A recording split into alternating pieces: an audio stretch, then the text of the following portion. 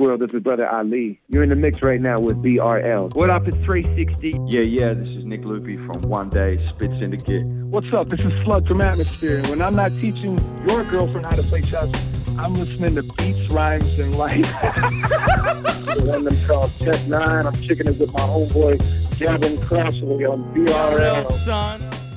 Yeah, buddy. Welcome to a very special episode of BRL, the podcast. Gav with you here. As I said, very, very special. As it says on the front of this recording, we are chatting to Oz hip-hop icon Reason on this podcast. This follows up the graphic interview as I was promoting before, saying one of the best interviews I've ever done. This also is in that same conversation. I am very, very proud of how this went with my conversation with a legend of the genre. So without any further ado and bullshit, let's get into this right away. BRL chats to Reason. Here we go.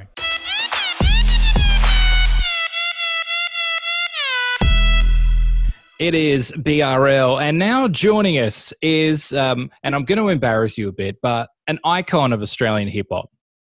You are, sir. You're making the face right now like, bro, really? I'm like, yeah, an icon of our genre, a pioneer, one of the true legends of the genre.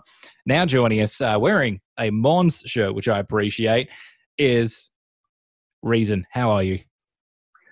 I'm overly humbled, nearly fell off my seat, and now I'm looking at my T-shirt thinking, old mate Mons, maybe he deserves a little bit of the title, particularly after hearing what him and Discourse did today. So, yeah, I'm well, mate, and it's a pleasure to be here, particularly in the same time as what you are in WA, which is awesome. Yeah, no, it'd be super rare because we'll get into where you are and what you're doing later on, but you're a Melbourne hip-hop icon for sure.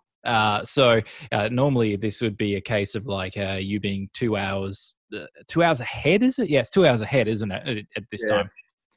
Long story short, you got in touch with me like a few months ago, sort of just giving me the pat on the back. I was like, you've been involved for, I'd say, what, 35 years in Australian hip-hop? Yeah, for sure.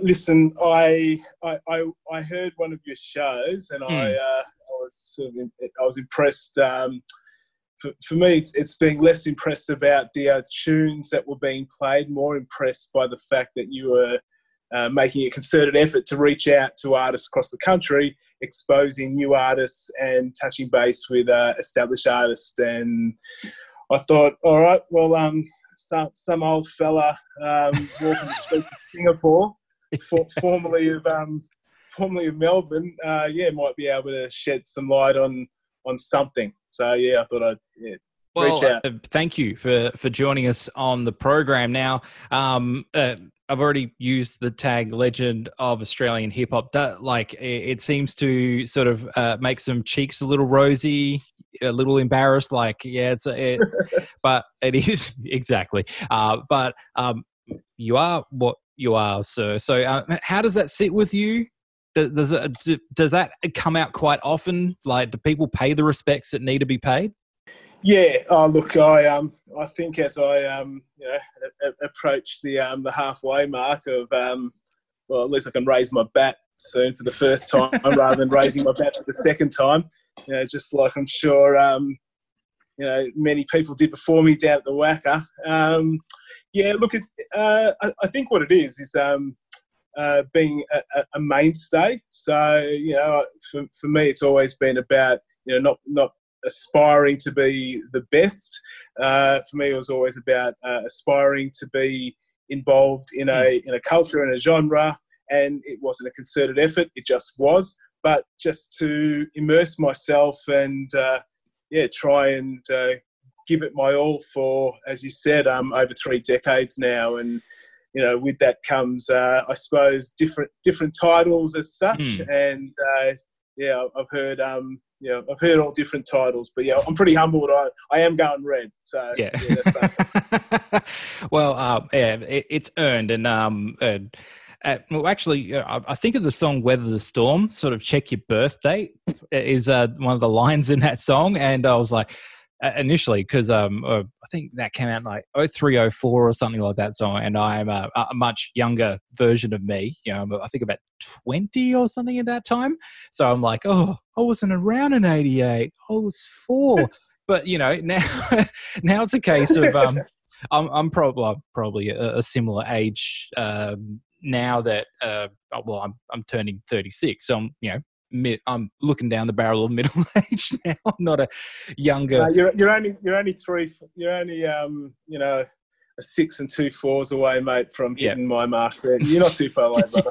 Yeah. So we're getting there, but it is a case of check your birthday, and I'm sort of wondering because where I know where I was in '88. I was in a back of a car driving across the Nullarbor from New South Wales to Perth. So let's go back to Melbourne 1988 and a young Reason walking about. So what is the scene like back then? Is a lot of break and graph back then? Yeah. So look, it was more about people participating in all the genres. So you would have been perhaps a break dancer who was a sick grapher, or maybe spat raps, and could spin some tunes on the turntables. Or, oh right. So I dare say there's a fair bit of multitasking back then as well. There was the crews, the gang culture as well. I think the word gang applied for some crews, and other crews were strictly about the art, and others were about staking claim on their territory. So that was just the nature of growing up as a 16 going on 17-year-old in 1988. I was part of a crew, and we had riders, we had breakers and MCs in the crew, and we just had dudes who were part of your crew, and they came out with us every night or every Saturday night, and we hung out at the station at mate's place, and they were still crew. So everyone had a place within your crew, and with that came this seminal growth around the music. Graph was well and truly an integral part of the Melbourne scene, hip hop scene as such. There was heaps of breakers, so you'd go down to certain parts of Melbourne inner city, and there'd be breaking battles, and then there would be some might say the fourth element, some of the rowdiness and the again people staking their claim for running the trains, and different shenanigans happened, fortunately or unfortunately. But yeah, I mean they for me were definitive times, because we were all trying to stake our claim, and it was a definitive time, particularly for the music scene, because it became where we were emulating our favourite rappers from the States and from the UK, to starting to really establish ourselves as MCs on the mic, and it was definitive time in history. '88, I think Adam Bias says it as well. It was certainly definitive. Absolutely, and there's definitely some guys that date back to those days in Perth as well. The Full Circle guys who are actually now putting out stuff again as middle-aged men, and I think they put out like 2 or 3 records since their first one, and then it was like 25, 30 years in between anything before. But it was a pretty cool conversation with those guys, and that time fascinates me because I don't know. I've always thought being back in the 80s would have been an interesting time, just in general Australian culture, and definitely as a hip hop fan, because it wasn't even a subgenre; it was a shunned genre, and everyone was listening to, Akadaka and metal, and there would have been the Surfers and the Metalheads and the Bogans, all that kind of stuff. And I sort of recollect that the back end of that 80s Australiana culture, as a 6-7 year old boy, knowing some older kids and whatever, and then their older brothers, and that's how I first heard Ice Cube and NWA and that kind of stuff. We're talking 90 or something like that. yeah. And for us back home, more so from a graph perspective, guys like Shime and Dash and those fellas were names that were synonymous with us. Who again, I was an MC who enjoyed painting. Other guys were graph writers who enjoyed a rap. Others, and so you weren't always defined by what part of the genre you were partaking in. Yeah. So our crew, we went out as a crew. Yes. And when we were out as a crew, you weren't. This is Jason the MC. This is this dude the graph. We were a crew. We all had names. We all had pseudonyms and whatnot. And I think Perth is, was always such a far place. It was amazing when we sort of were able to connect with Perth and connect with South Australia. It was happening in the 80s. Don't get me wrong. We were travelling and moving around, but it was the music that really started to shape and define. The graph was strong. It was permeating, on every train and across the streets and crews and gangs and the sort. It was the late 80s that really started to bring out the Australian sound, the music, which to this day continues to flourish. So for those, for the people dropping rhymes back then in the crews, was it initially sort of emulating the accent, and then who do you remember sort of dropping the Australian accent first? Because a lot of people have sort of said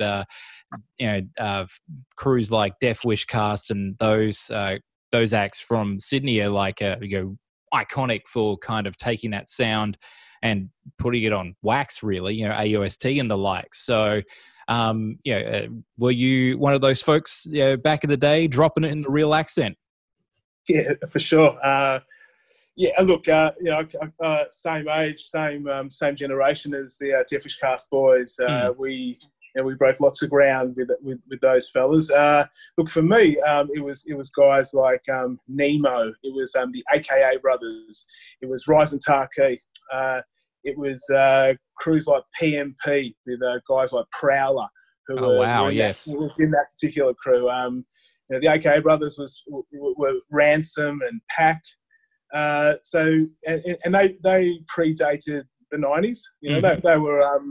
We were doing gigs with them in the late 80s, and for me, they were the MCs that I was trying to emulate. And to this day, I attest my shift from an early to mid 80s lover of American hip hop, mid 80s venturing into the later 80s of still having that American twang in my rapping style, to then being blown away by guys like AKA Brothers and Rise and Tarkey, who showed us that we needn't emulate the sound of others. I wasn't living in the Bronx. I wasn't living in South Central. I was living in Dandenong, Bentley, Oakley. I was living in the suburbs of Melbourne. So, and with that came the knowledge of this rich scene that was also playing out in Sydney. So you had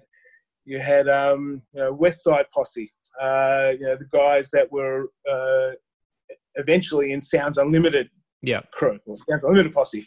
You had your Death Wish Cast. You had groups like Bad Reputation. You had rappers like Mystery and Brethren. They were already starting to do their thing as well. Yes, yeah. So, and the one thing about the Sydney scene, the Australian scene, is we all had an Australian sound that was reflective of our own areas, our own context.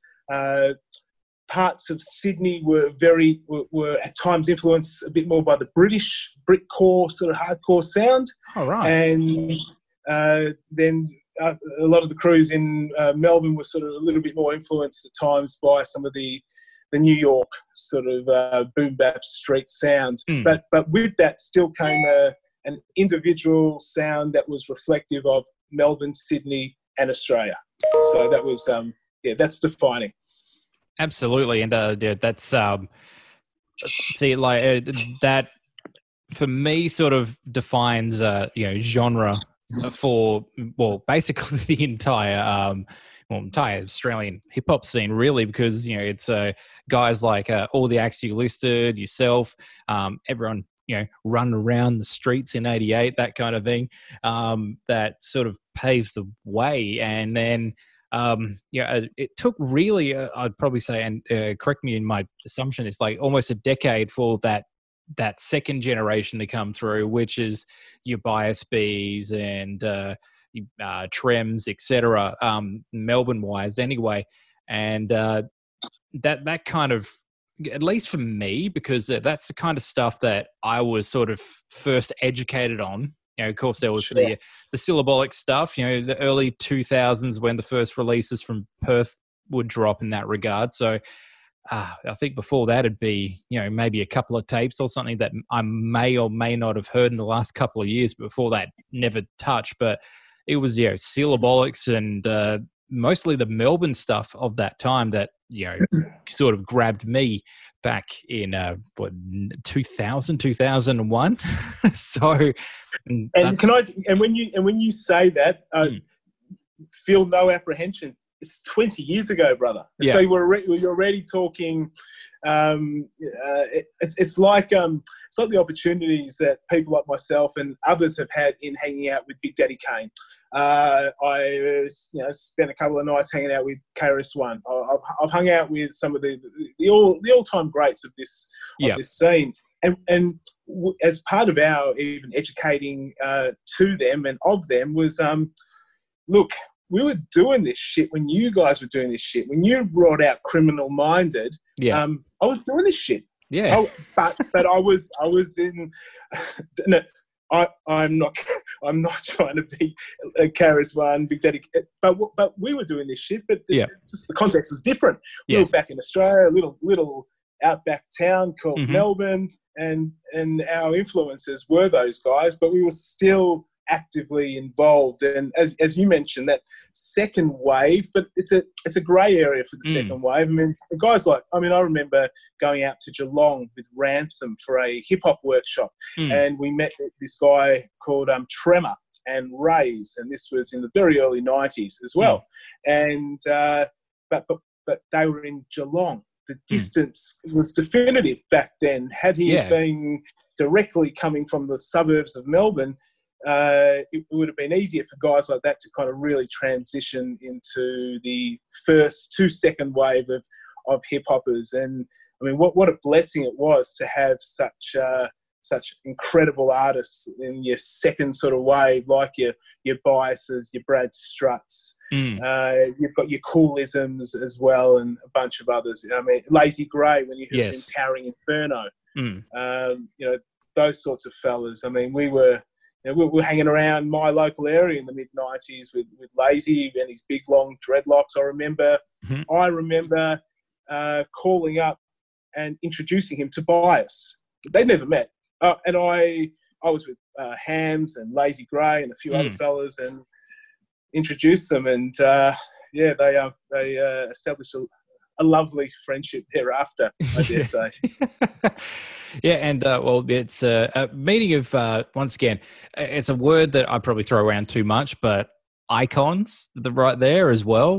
But I only would use it for people of your generation, that grey area second wave, and of course there's been some a massive uptick since. So we'll push forward to sort of that time, because you are Obese 001 release with Solid all the way back in 2000. And the 2000s, see people of my generation and ilk sort of come in, and I got in at pretty much the perfect time, because I jump in, Sure. and then next thing you know, it's a couple of years where I sort of get to see the scene as an underground scene, especially, Perth, just Hyde Park Hotel, that kind of thing.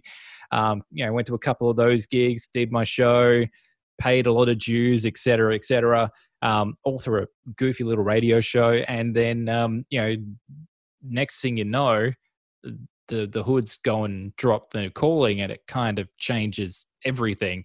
And Everything. it changed. As you can say, everything changes at that point. Everything.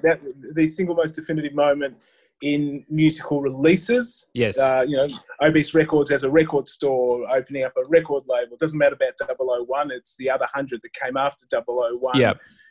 That really defined such a momentous, like a microcosm of this Australian hip-hop world.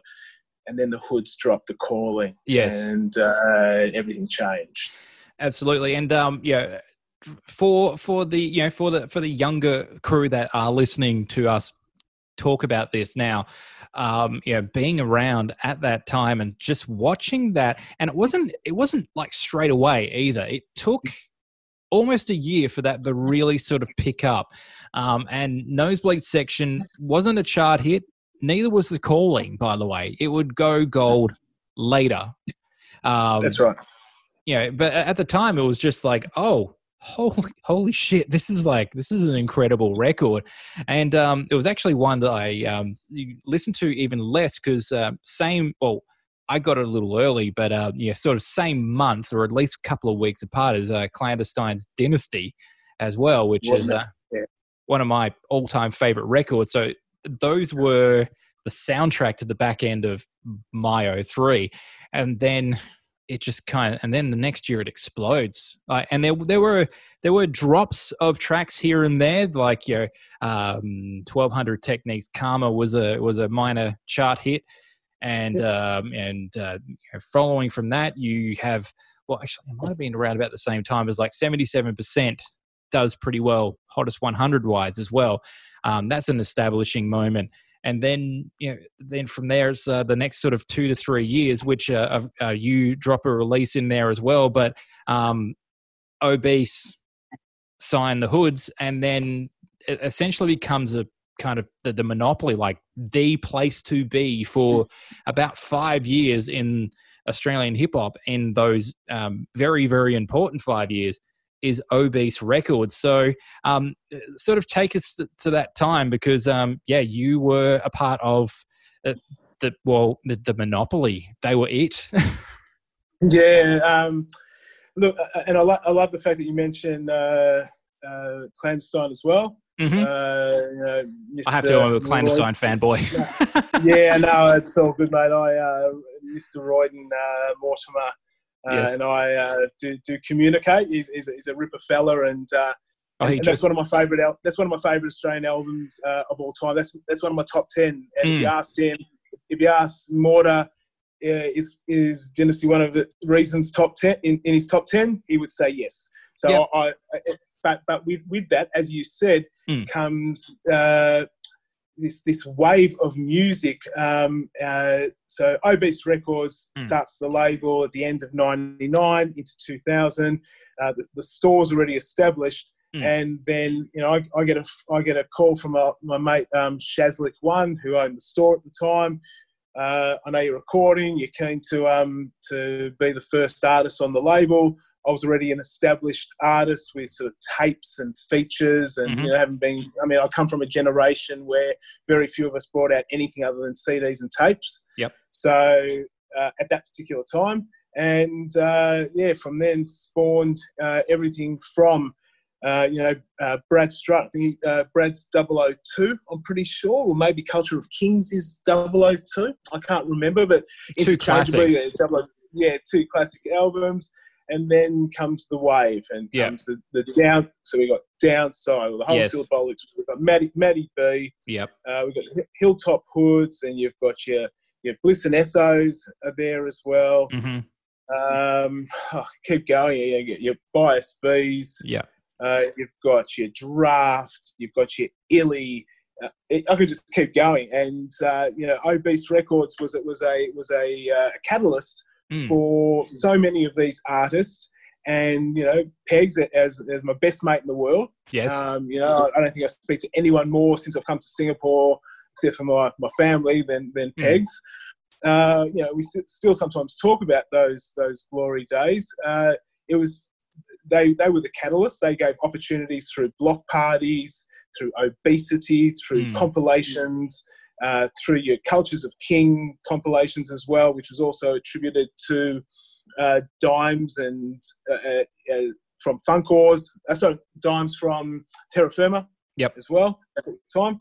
And then you got Terra Firma, and you got groups like that. So Obese Records was the epicenter and pinnacle of Australian hip-hop, individual sounds, but there was a semblance of this Australian sound that Obese Records that resonated with Pegs and those involved in the selection of artists to be a part of the label. And Pegs was unequivocally intent on bringing these artists to the fore, not to dilute their sound, not to make them more commercial. I mean, I think of a song like Less Fortunate by Downside. I mean, again, one of my favourite tracks to play whenever I've got a chance to jump on the decks. Yeah. In a different era, that would be a top 10 hit in the pop charts. There's nothing commercial about that track. It's such an immense, amazing track. So it no longer became this sort of thing where your sound was defined as commercial. It was just you were making music, and the listeners were becoming considerably more receptive to this Australian hip hop sound. It resonated with them. The lyrics were about local iconic places that you could relate to. The lifestyle-ish raps were about your life, the life that we were living. And so the masses just jumped on, and it was a snowball effect. And the country was immersed in all things obese and a bunch of other incredible record labels at the time. Absolutely. It is my personal favourite time in Australian hip-hop history. Now, I'll say this, and I've said this a million times on this program, right now is another amazing time in Australian hip-hop history because, Generation 3, or I'd probably say Generation 4 at this stage are coming through now. A whole bunch of brand new artists are emerging and doing great things. People like Chillin' It would be, an example of that. I'm just thinking, Generation 4, and of course, the people who are sort of starting to go down a bit more of that trappy vibe. Not my thing, but is resonating with this new generation as well. So from that sort of monopoly time and everything. It sort of sounds like an old track that came out that caused a few ruffled feathers. That period of time of having that, figuratively speaking, monopoly. It was actually, for those of us who are involved again in that period of time. All we ever wanted was for others to step up and join in the party. But don't get me wrong. It's just like it's maybe poor wording on my part, but and I think also with in that third wave of like your hospice crew, your checkmates, your Art of War, and groups like that, After Hours, and a bunch of other groups who are really who shouldn't be forgotten because they were. They were our support acts back in that period of time, and you didn't want to have a bunch of old fellas like an Obesity or a Block Party performing every time. So it was awesome to have these the next gens step up. And I love the way you define the current as like a fourth gen. I agree. Some of those new artists, are taking it big places. Absolutely, and what I think is. Also just as cool in that regard is we are diversifying now as a genre as well, and that also is ethnically, without the better term for that as well. You're seeing acts like Sampa the Great, Remy, and like even like HP Boys went #1 in Australia this week as well. So and it's not just a bunch of blonde-haired dudes in some skate shirts and whatever, rapping at a skate park or in a car park or some kind of park. But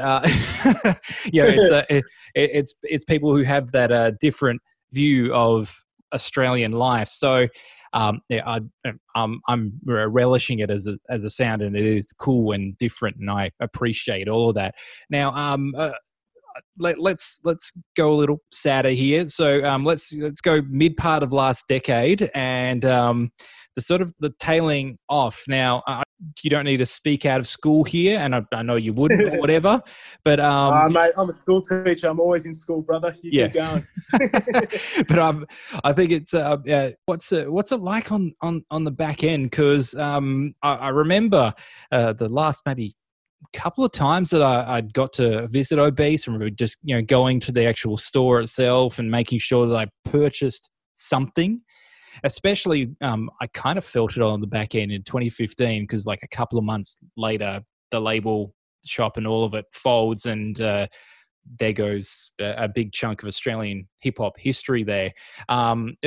Obviously, you were sad to see it go, and Peg's one of the major sort of the major force really behind that label at the back end as well. People have said whatever they've said online, whatever. I don't know that much about whatever it is situational wise, but obviously you were sad to see it go, but sort of share the feelings of that time for yourself. Sure. I can tell you exactly what happened if you want. Okay. This will be a total feature. So, look, ultimately, we're looking at a time where many of the major acts on the label had gone on to sign to big international labels. So that's one thing. Yep. We're moving away from CDs and vinyl. Now, I know vinyl's has certainly made a big comeback in the last, let's say, 2 or 3 years. Yes. But leading up to 2015, there was a significant reduction in purchasing of vinyl. Everything was digital. Yes. Okay? It was, So you go into a record store, very few people are buying CDs, and even less people are starting to buy vinyl. A store can't rely solely on spray paint. So, so many belts and cans that you can purchase, and you can probably sometimes get them cheaper down at your local, arts suppliers. Yeah.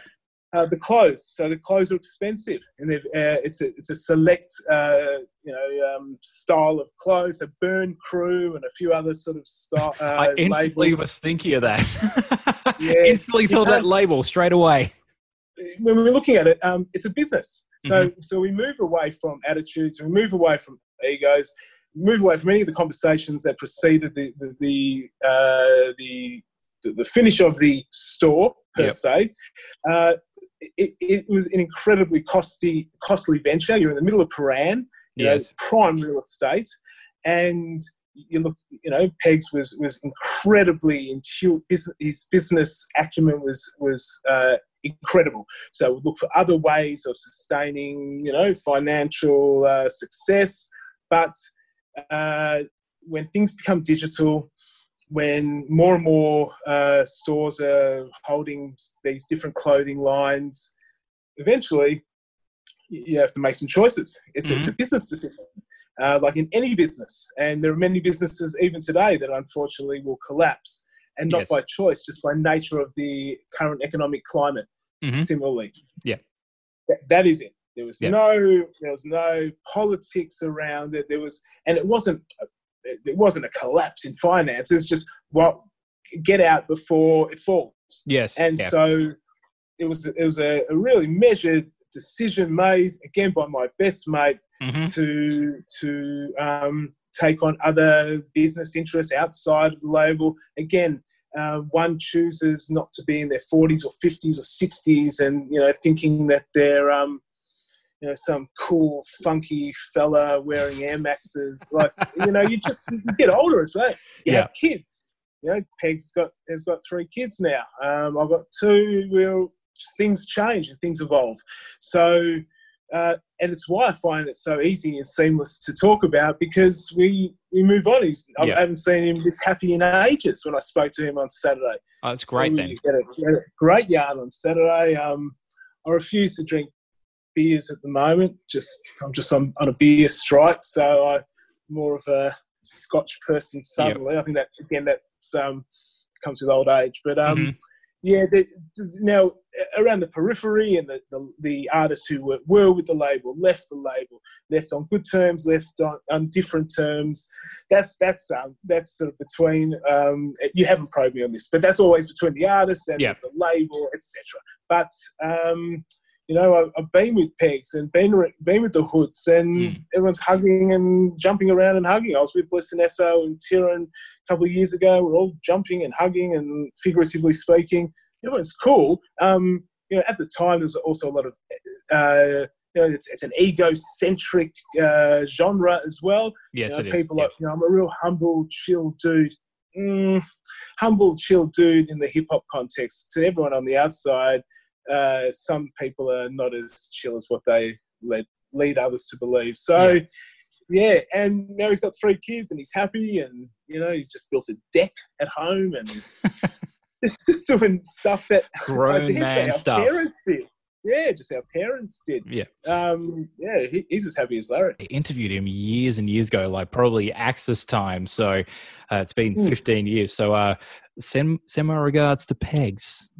Massive shout outs, but like a massive influence musically on how I tune into things. Well, as I said, Obese, at least for me, like I don't think of other labels. It's I know that there are other labels in Australian hip hop history, and I guess hip hop history in general, but as a label goes, like that's where my mind will go straight away. Also because I'll say peers, like peers from my scene were on the label at one stage as well. So and there's also it's the distro as well. So it wasn't just about the Obese crew.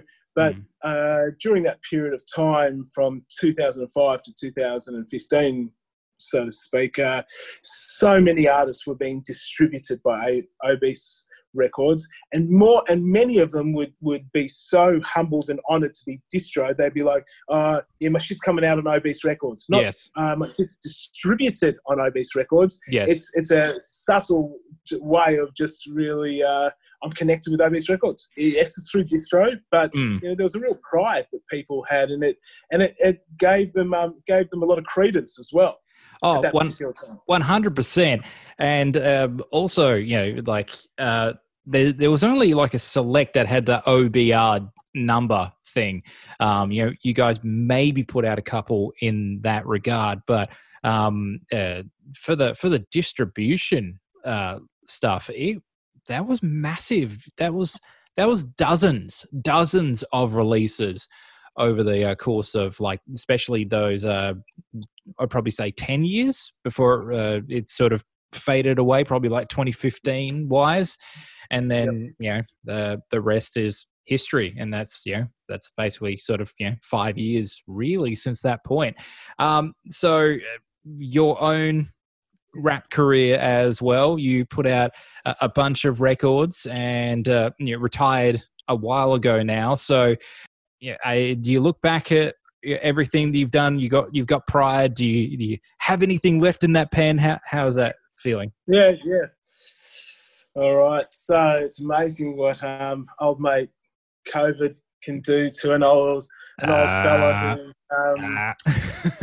who's just finished writing his first track in a long time. I want to say big loves to my brother Checkmate for the beat. So nice. I've got a track there that I've just finished, and I'll record that once lockdown is finished. So I'm in Singapore. We're in lockdown, full lockdown. Right? Still lockdown. Can't leave the house. Yeah, can't leave the house without face masks. Yeah, we have hundreds of cases a day. So we went from being, the archetypal sort of symbol of hope for the world in how we suppressed the virus in the first 2 months, Yep. And the last 2 months, unfortunately, has been incredibly challenging for us. It made its way into certain areas of our community.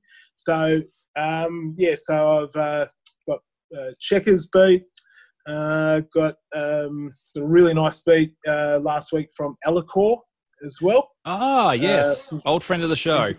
Yes, he's made a few good beats. And I've got two other beats teacher. from...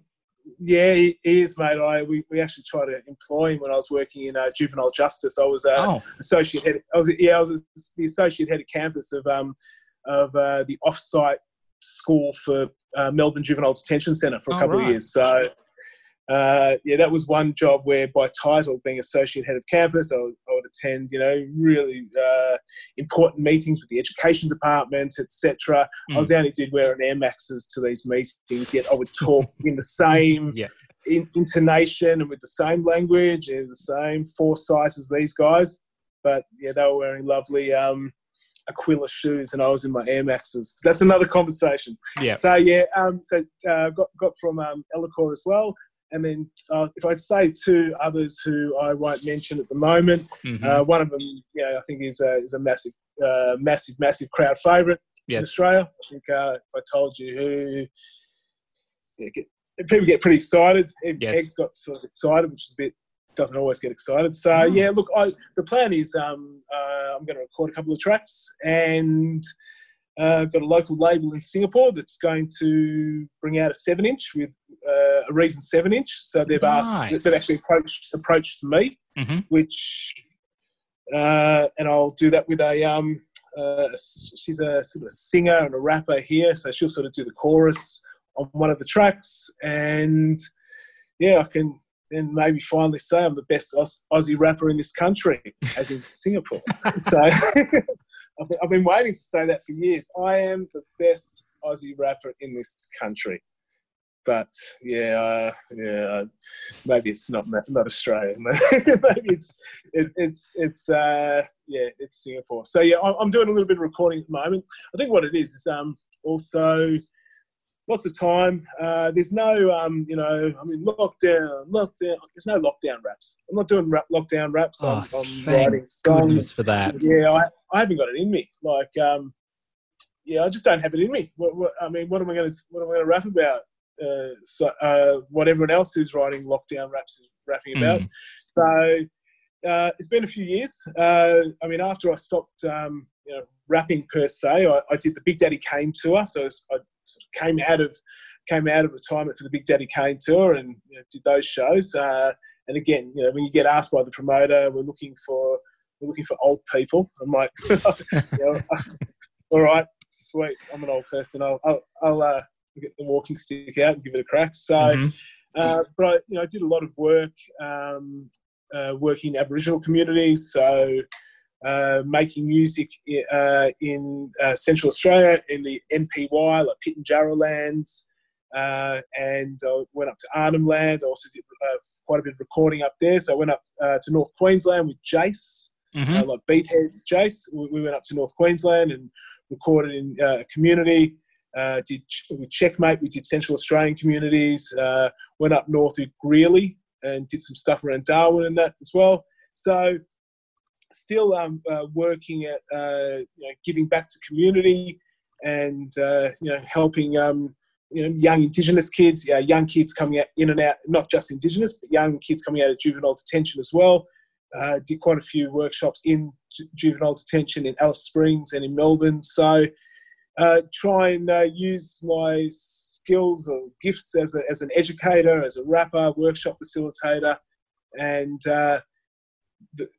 even here in Singapore, I've been working with interfaith communities to help them in making music, all the while, still doing my conventional teaching stuff. So I'm really looking forward to some of these borders opening up, so I can go back to the Central Australia and go back to community and get some stuff happening again. Reason, this has been an absolute honour to chat with you here on Beats, Rhymes and Life, and thank you for joining us. Mate, thank you so much for giving of your time as well. And I can't be stronger or more emphatic that it's it's because of people like yourself who continue to open up the eyes of the masses to the new artists, the old artists, the memorable times like Ice Cube's 30th. I know you're going to be doing something for that as well. Yep. And, just sort of keeping that sort of spirit alive, not just during this particular time, but always. Radio has always been such an immeasurable place of great impact for our music, and to know that you're still flying you are flying the flag. Literally in the background here. Yeah, literally in the background. It's very much appreciated. It actually makes old men sleep easier at night. Awesome. Thank you very much for joining us. Peace out, brother.